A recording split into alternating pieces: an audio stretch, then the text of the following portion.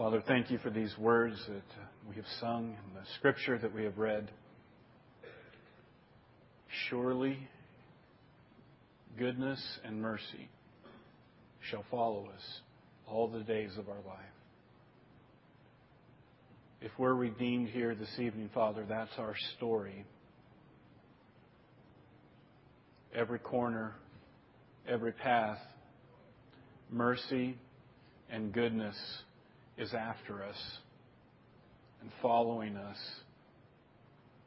And it is true because of Christ, because you have redeemed us in Christ. Father, may your goodness and mercy follow us even into this place and to this hour. We ask for your blessing upon this time as we speak about the subject of assurance, that you would be pleased again to fill this place and fill hearts and minds with the Spirit of God, and that you might wait this time that we have together. For I ask these things in Jesus' name. Amen. Well, good evening. It's good to have you all here this evening. Is anybody else cold? My teeth are chattering. I'm not going to. Maybe I could have you turn that up. Right here, it must be this. All the cold air is dumped right on you. So we'll turn that up, and hopefully I won't chatter my teeth for you all. Well, we're here doing a study on assurance, and I think assurance is such an important topic, such an important subject for us to do. And I'm looking here, and I couldn't find my notes. That was going to be embarrassing. Assurance is such an important topic. I've been using as a kind of a guide Don Whitney's book, How Can I Be Sure I'm a Christian? Looks like several of them were gotten off the bookshelf. There is one or two more out there. I'm only using it as a guide. I don't follow books real well, but I guess if I followed it real well, you wouldn't need me to be up here. But I am using it as a guide to kind of pace how we go through this subject of assurance. And this is a very good book. I encourage you to get it. I'm sure we can order more. But we're talking about assurance. Can a person be sure that when they die, they'll go to heaven? Can they be sure of their salvation? I can't, frankly, think of a more important truth to know than that if you were to die, you would for certain go to heaven. I can't imagine what it would be like to live with uncertainty, to live with the reality that you don't know what would happen to you if you were to die. So I think this is an extremely important subject for us to look at. Last week, just briefly, we looked at what is an imperative in Scripture. It's a command in Scripture for us to pursue assurance, to be diligent to have our assurance. And we looked at three particular passages. 1 John 5:13, where John writes, I'm writing these things, I'm writing this letter to you, this book, so that you may know, we said the tense of that is a decisive knowledge, so that you may know that you have eternal life. Then we looked at 2 Peter 1:10. Peter said, be diligent. Literally, give yourself no rest. Strive. Be earnest to make certain your calling and election. Make certain. Be sure that God has indeed called you. Make certain that you are chosen. Significant passage. And then similarly, you have the author of Hebrews. In Hebrews chapter 6, verse 7 says, we earnestly desire each one of you to show the same diligence. That's the same word that Peter uses in 2 Peter 1:10. Show the same diligence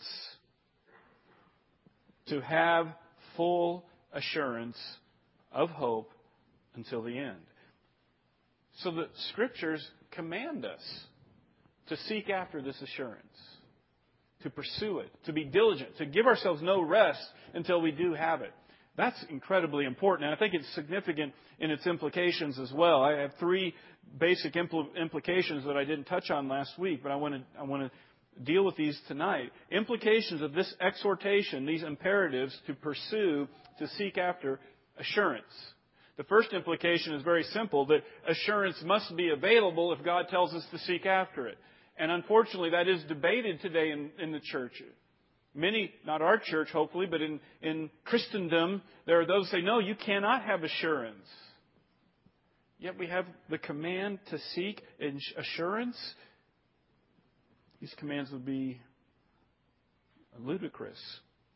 Clearly from these commands, God has made available assurance, and He's commanded us to seek after. And He's moved the writers of Scripture to exhort us to do that. Seek after assurance. Be diligent that you are certain about your salvation. There's another implication with these exhortations. And again, I just point out the intensity of this word, be diligent. I think it's spoudazo in the Greek. Give yourself no rest. I mean, be diligent about this. Be serious about making your calling and election sure. The second implication I have is that assurance must not be automatic if we are told to be really intentional and earnest about having assurance. That means just because you come to Christ, you may not automatically receive assurance. Oh, I'm saved. And you are bidden, you are exhorted, seek after assurance. Pursue it. Don't go to bed until you get it kind of attitude. We're going to see later that some people tend to doubt more than other people. For some people, and I know this is the truth, for some people, they've had very few doubts about their salvation. I mean, they know they're saved. And many of those people that tend to have very few doubts about their salvation are often saved later in life. They have lived in such darkness and such sin and such oppression. And when Christ came into their life, He has made such a dramatic difference. They know they're saved. To argue about the assurance of their salvation would be to as much argue about their very existence. They're as sure of their salvation as they are about their very existence because Christ has made such a significant difference in their life. And if that's you this morning, you may say, I don't know why we're going through assurance. Of course you have assurance. Well, praise the Lord if you have that assurance. That's a precious gift to have that assurance. But I can guarantee you're going to come across people, maybe your own children, friends, other brothers and sisters in Christ, that aren't going to have the same assurance. They have different experiences and different backgrounds. And this doctrine is very important to understand. And so we're told to strive after it. The other implication, so we have assurance must be available. It must not always be automatic.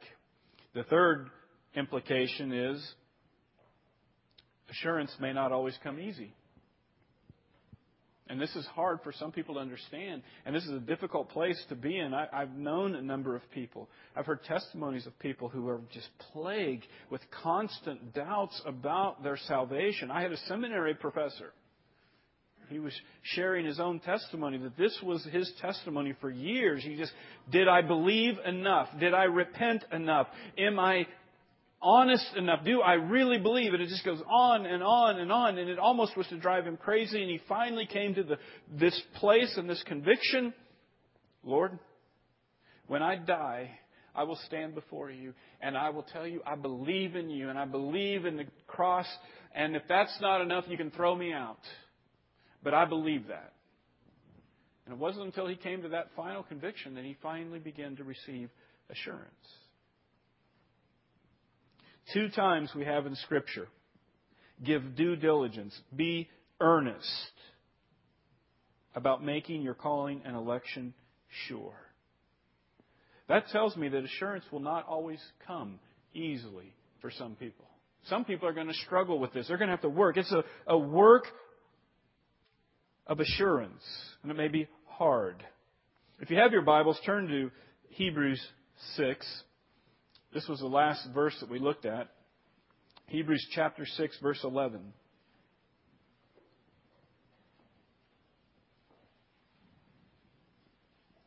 Assurance is not a matter to take lightly. It's not a matter to just give it over.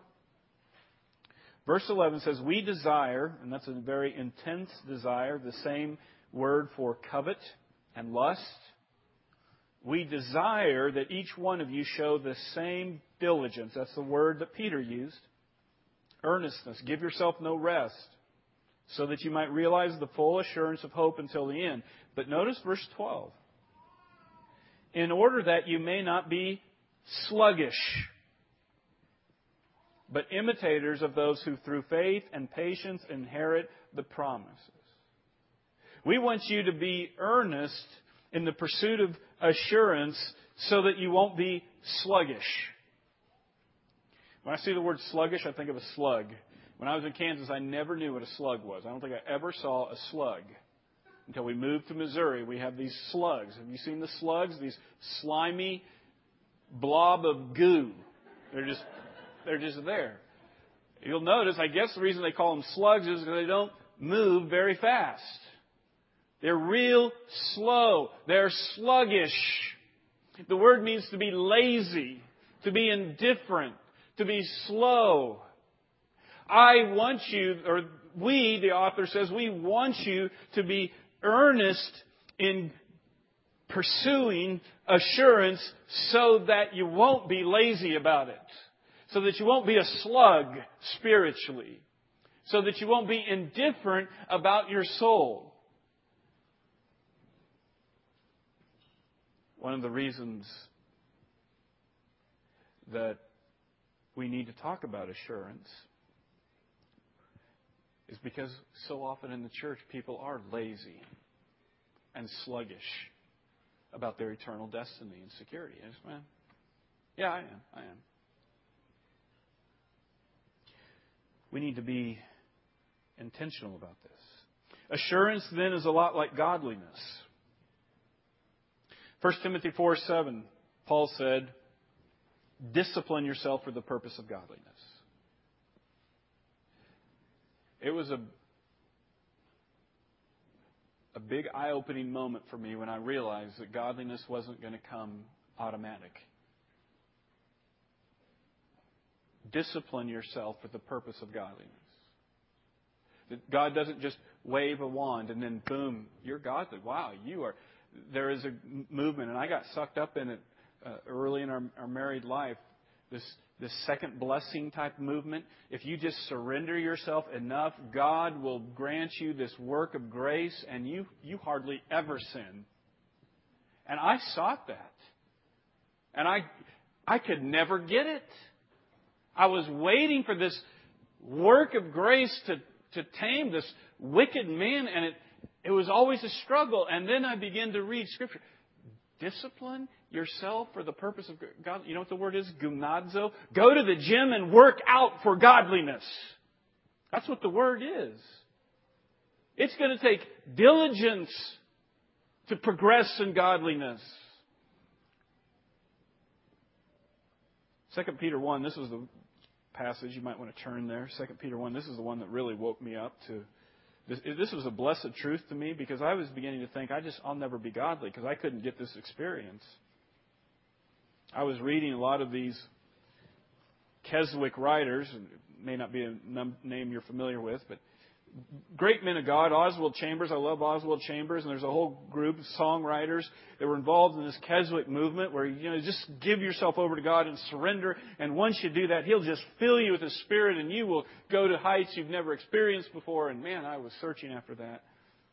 But I read in 2 Peter chapter 1, seeing that His divine power has granted to us everything pertaining to life and godliness. That's wonderful. Through the true knowledge of Him who called us by His own glory and excellence. For by these He has granted to us His precious and magnificent promises, in order that by them you might become partakers of the divine nature, having escaped the corruption that is in the world by lust. Now here was the eye-opening moment. Verse 5. Now because of this, for this very reason, apply all diligence in your faith and add or supply moral excellence and knowledge and self-control and perseverance and godliness. It's like, oh my God, it's not going to be a wand. It's not going to be a magic moment. because of these exceedingly precious promises where you will be able to partake of the divine nature. For this very reason, give all diligence to add to your faith these virtues. Well, in many ways, it seems to me that assurance is much like godliness. Oftentimes, assurance is going to require work. It's going to require spiritual effort to come to a place of rest. Something like the author of Hebrews says, strive to enter the rest, the gospel rest. This is important because I think there's a great danger.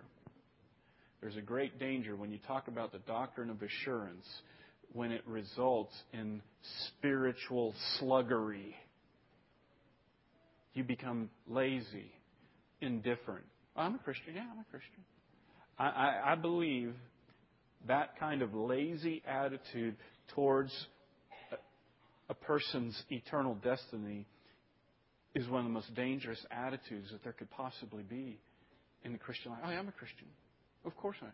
You're indifferent. There is no all due diligence. There's been no real self-examination.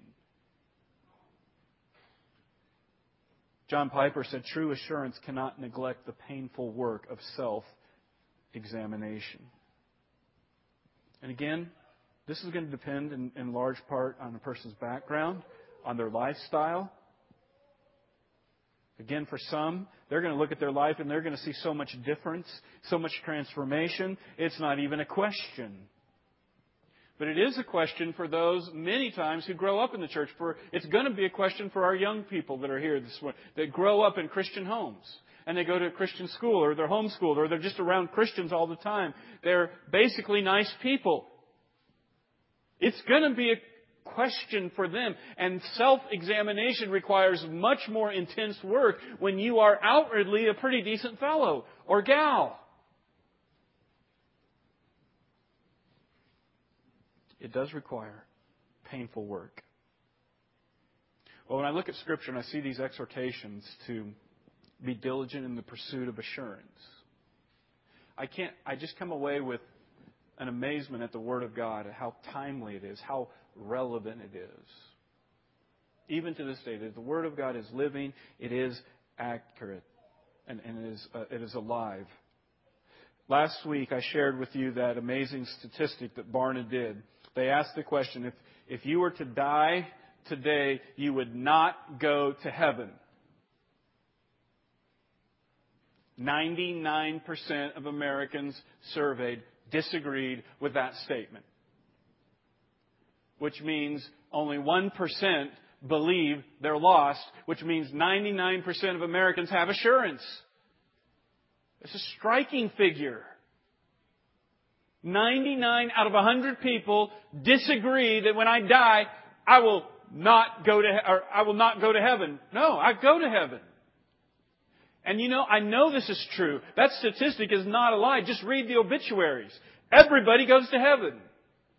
Go to a funeral. Everybody's in heaven. That's just the way we think.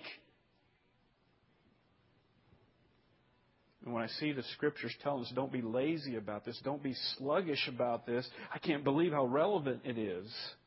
Because the vast number of people who have assurance, it's pseudo-assurance. It's a false assurance.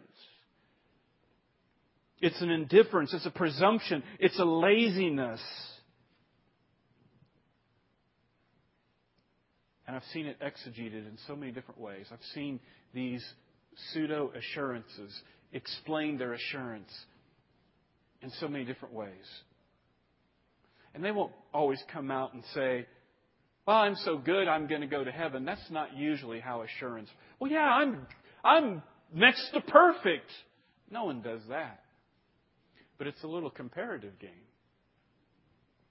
I'm not a murderer. I've never raped anyone. Hell is for murderers. It's for rapers. It's for bad people. And I'm not a bad person. And I don't go there.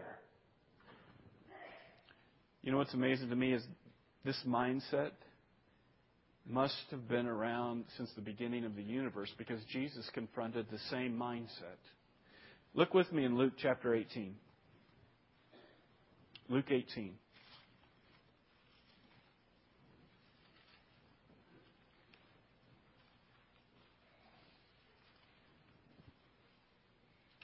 Many of you are familiar with this. The Pharisee and the publican. Verse 10, two men, Luke 18, verse 10, two men went up into the temple to pray, one a Pharisee, the other a tax gatherer or a publican. The Pharisee stood and was praying thus to himself, God, I thank you that I am not like other people, swindlers, unjust, adulterers, or even like this tax gatherer. That is one of the most paradoxical prayers ever recorded in Scripture. God, I thank you that I'm so good. That's what he says. I thank you. I'm not a murderer. I'm not a rapist. I'm faithful to my wife, relatively speaking. I'm a decent person. God is okay with me. That's the very kind of indifference and presumption and laziness that the Bible warns against. When you examine false assurance that is so prevalent today, you will see this laziness, this sluggishness, this presumption that the Scriptures warn us against. You know, there's many of you probably haven't read Pilgrim's Progress. I saw we have copies out there. It's probably the Old English. I would encourage you to read it. Make it a discipline to read through Pilgrim's Progress the rest of the year. You got, 7 months? Make it a discipline to do it. But there is a great story in Pilgrim's Progress. It's after Christian and Hopeful. They've crossed the river that signifies death. They've entered in Celestial City. But John Bunyan, he turns his attention now to ignorance. Ignorance knows that Christian and Hopeful have passed on. But he doesn't want to go through the river the way Christian and Hopeful did. So he devises another way to cross the river. He finds a ferryman. And guess what the ferryman's name is? Vain Hope. And the ferryman takes him right across the river of death, all the way to the gates of the Celestial City. And John Bunyan says it was at the gates of the Celestial City that the King sent out His shining ones, and they bound ignorance hand and feet, and they cast him out. And this is this one line that Bunyan writes in this book. He says, Then I saw that there was a way to hell, even from the gates of heaven. Sobering. Which reminds me of Jesus when men and women will stand before Him and say, Lord, Lord. And say, I don't know you. Depart from me, you workers of lawlessness. They had assurance, but they were assuredly wrong. This evening, in light of these exhortations, I want us to consider the subject of doubt. The subject of doubt. How do you deal with doubt? On the surface, when you look at these exhortations, you say God tells us to seek earnestly assurance. There are a number of scriptures a person could look to that speaks of our eternal security in Christ. John 10 is a great chapter to read through. And when you read these passages, you look at the exhortations on the surface, you may say, well, doubt is bad. Doubt's no good. Doubt is an evil that you must put aside. And a lot of preaching does that. You know, don't doubt. There's even a group of believers out there that say, if you doubt, if you don't really know for sure that you're a Christian and you're struggling with it, then you're not a Christian because you don't have faith. Hebrews 11:1 says, faith is the substance, the reality of things hoped for, the conviction of things not seen. See? There's no room in faith for doubt, so you can't be a Christian. That's very unfortunate. Because the fact is there is a great deal of room for doubt in faith. One of my favorite examples in the gospel. It's just such a precious demonstration of Christ. It's in Mark chapter 9. You can read it. But it's about the man who has a son that's very sick. He throws himself down. He has a evil spirit within him. He's mute. He can't talk. And the disciples can't heal him.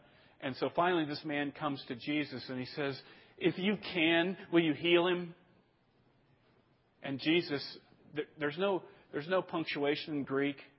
But the next phrase is, if you can, Question, explanation. Do you mean if I have the ability to do this? If you can? And then he says, if you have faith, all things are possible. And then this guy's declaration is just so precious to me. Lord, I believe. Help my unbelief. There's room for doubt. I believe, Lord, but it's such a puny. Help my unbelief, Lord. And I know a number of Christians know exactly that strange mixture of faith and doubt. Well, how do you deal with doubt? We're going to look at this subject more closely, examine it more thoroughly a little bit later, because it is such an important topic. And again, there's not a lot of stuff out there on doubt, except for oftentimes just tries to eliminate doubt, which is not always a good thing. But how do you deal with doubt? Let's examine the role of doubt in assurance. Tonight, my main thought, my main focus is this truth, that in many instances, doubt is a very necessary component to coming to full assurance. That doubt is on the map that points to assurance. You have to be on the path of doubt even before you can get to assurance. That it is a necessary component of assurance. Now, I don't mean that doubt is the end goal. I don't mean that God wants us all to be struggling and doubting and just keep us hanging till the very end. That's not what I mean. But doubt is part of the means to the goal of assurance. It's a very important concept. In many instances, and when I use the word instances, that sounds sterile. I'm talking about people. In many people, doubt is a work of grace. It's a work of God. They need the doubt. It's God dealing with them. And they start doubting. And it's a good thing. It's not a bad thing. Jeremiah, there's 2 times throughout the book of Jeremiah where God condemns the prophets of Israel because He said they are trying to superficially heal the wound of my people by saying peace, peace, and there is no peace. I take that to mean God was wounding His people because He was angry at them, trying to get their attention, and the prophets were saying, peace, peace. God's at peace with you. Everything's fine. It's wonderful. You're good. You are saying peace, peace superficially. And there are many preachers that do the same thing. You're fine. You're fine. God is at work. You're a Christian. Don't tell me you're not. You bet you have eternal life. And they're saying peace, peace, when they shouldn't be saying peace, peace. There are many, many people who I would say, if you have had no doubt, you're in a serious place. You're in a bad way. I'm concerned for you. And there are other people who I would say, you're doubting. This is a great cause for joy because God is at work in your life.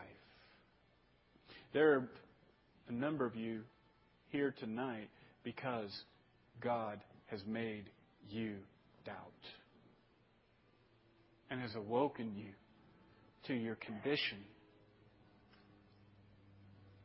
God is at work, and He's not going to leave you to die in your sins, and so He must work in your life. I want to just look briefly tonight at this crucial role of doubt. We're going to look at it later. But I want to make just 2 important points. The first is this. doubt is necessary if you have to undo false assurance. Right? I mean,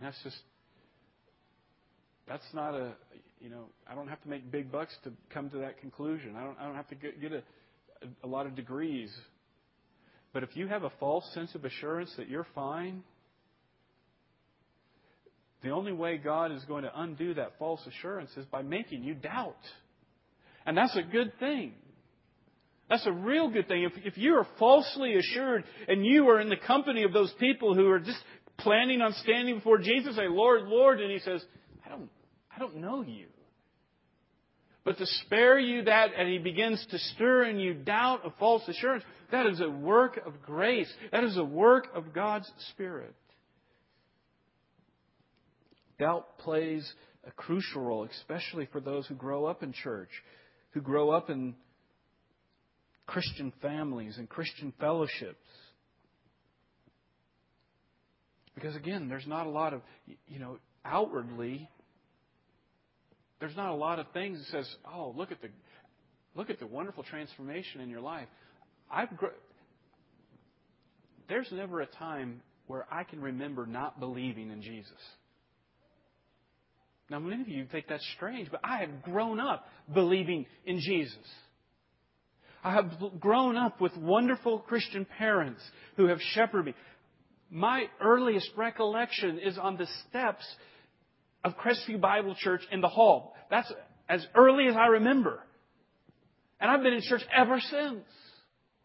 And I remember sitting in chapel services and hearing testimonies of people who had gross sin and drugs and being envious. Wow. Wished I could have that cool conversion experience. I didn't have that. What do I have? I'm just a nice guy. Is that what it is? Is that what Christianity is about? God graciously, wonderfully works in the life of His people. If they have false assurance just because they're growing up in church, just because they think they've believed since they've been born, just because they have good Christian families, and He begins to stir up in them doubt so that they'll settle it for sure, so that they'll come to assurance. I remember when I baptized Allison Dole. She told me, Tim, this is my 4th time to be baptized. 4th time. And as we talked, she agreed. The first 3, she wasn't baptized. She just got wet. But she says, I know for sure I wasn't saved any of those times. I know it. Praise God. She was brought to doubt those experiences. So doubt is necessary if false assurance must be undone. There are probably people in this room that should be doubting and aren't. Well, that brings me to my second point, and we'll close with this second point. Since doubt is often a crucial element in undoing false assurance, my second point is doubt is a significant byproduct of the convicting ministry of the Holy Spirit. Turn with me in closing to John 16, verse 8.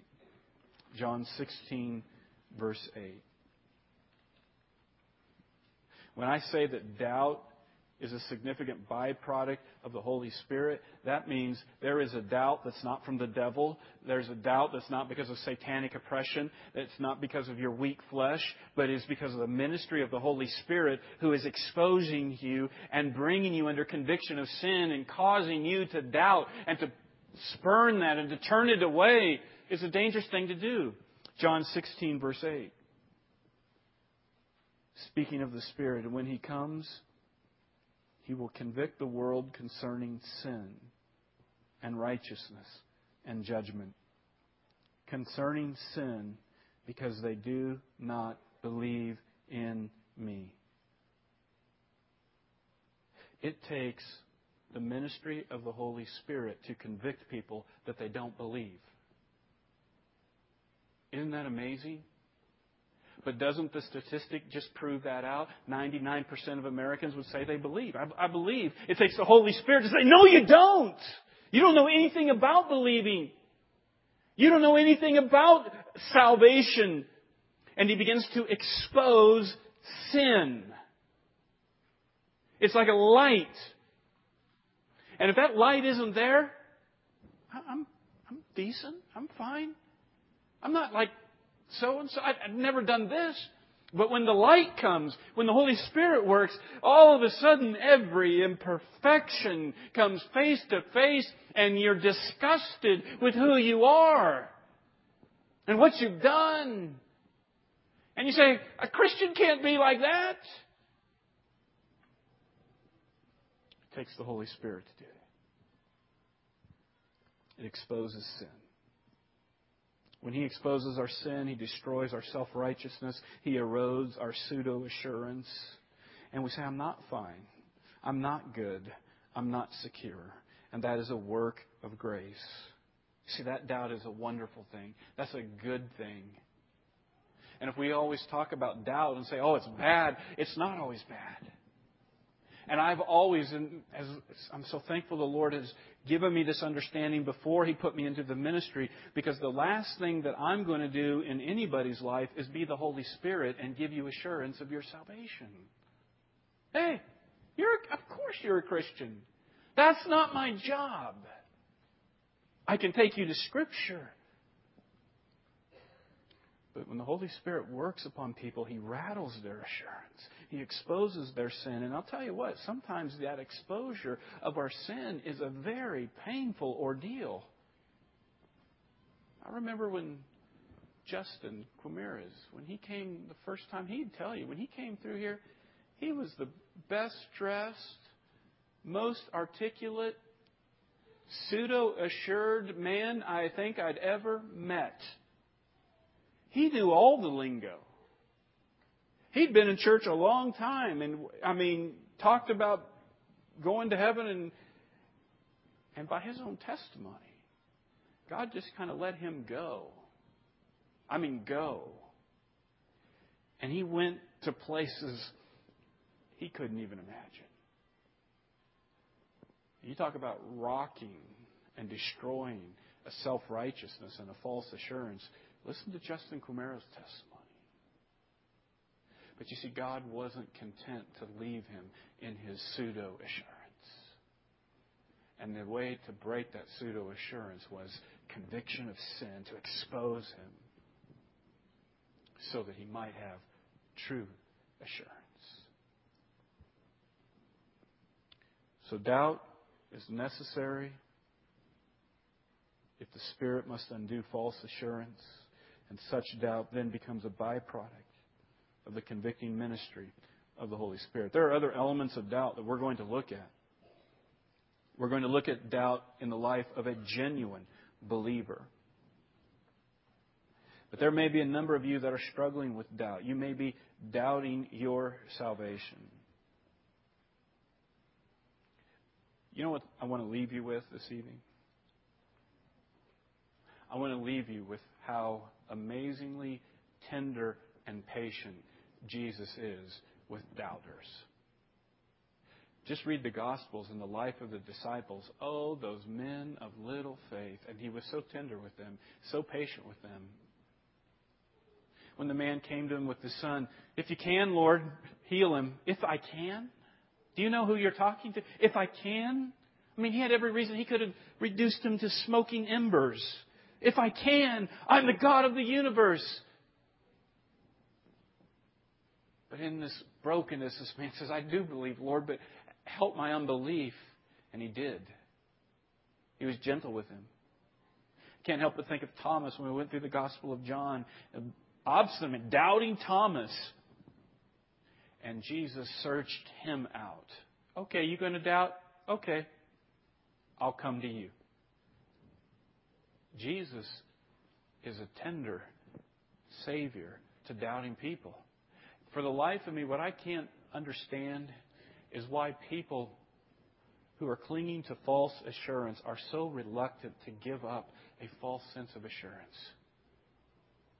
Oh no, I know I was saved when I was 6. Don't tell me just because I've lived 17 years in the gutter under the influence of alcohol and drugs and in flagrant immorality. Don't tell me I wasn't a Christian. I was just backslidden. I know I was saved. Man, I tell you what, I would much rather say, you know what? I was wrong. A saved man doesn't live like that. Good grief. I thought I tried Jesus and Jesus failed me. I never knew anything about the saving power of Jesus Christ. There's no way I was a Christian back then. And yet people cling to false assurance. I know I was a Christian. I mean, give it up. Who cares? Do you know Christ now? That's all that you need. It doesn't matter what day or time. I know now. But boy, when I look back, it sure didn't look like I knew anything at all about Christ. But when those who are genuine doubters and struggling, Christ doesn't push away. That's what I want to impress upon you. Come to Him. The message then is, you who are doubting, come to Christ. Come to Him. Meet Him in His Word and see how He meets you. Because next week we're going to look at the basis of assurance. And the basis of assurance is Christ. So doubters, come to Christ. I'm going to close. I said that how many times? I am closing Jude 1. There is only one. Verse 22. This is one of those verses that I've been in the ministry 14 years. Been to seminary and Bible college. And I never knew this verse was in the Bible. I read this verse. I was just doing a study on doubt. And I came across this verse. I said, I've never read that before. And I had. Jude 1:22, the ESV says, have mercy on those who doubt. The King James, they kind of mistranslated because the word krino comes from the idea of judging and making a difference. And so it says, have mercy, make a difference. But ESV, New American Standard, all the others, I think they get the right nuance. Have mercy on those who are doubting. Why would Jude say that? Because that's the Spirit of the Lord Jesus Christ. He's merciful to the doubters, to the sincere doubters. You know who He's not merciful to? To the false assurance. Isn't that remarkable? He's tender and compassionate towards the doubters. And He tells His church through Jude, be compassionate, be merciful to the doubters. Bid them to come to me. I'll give them rest. I close. Let's pray. Father, I thank You for there's just so much in Your Word about this subject of assurance. And to one degree or another, as we talk about these topics, whether it's false assurance or doubt or assurance, to one degree or another, everyone in this room is going to be affected by the subject matter. And I just pray that You will accomplish Your perfect will as we minister Your Word and try to put it together and make sense of it and make it pointed to our own life. So, Father, bless this series, I pray. In Jesus' name, amen.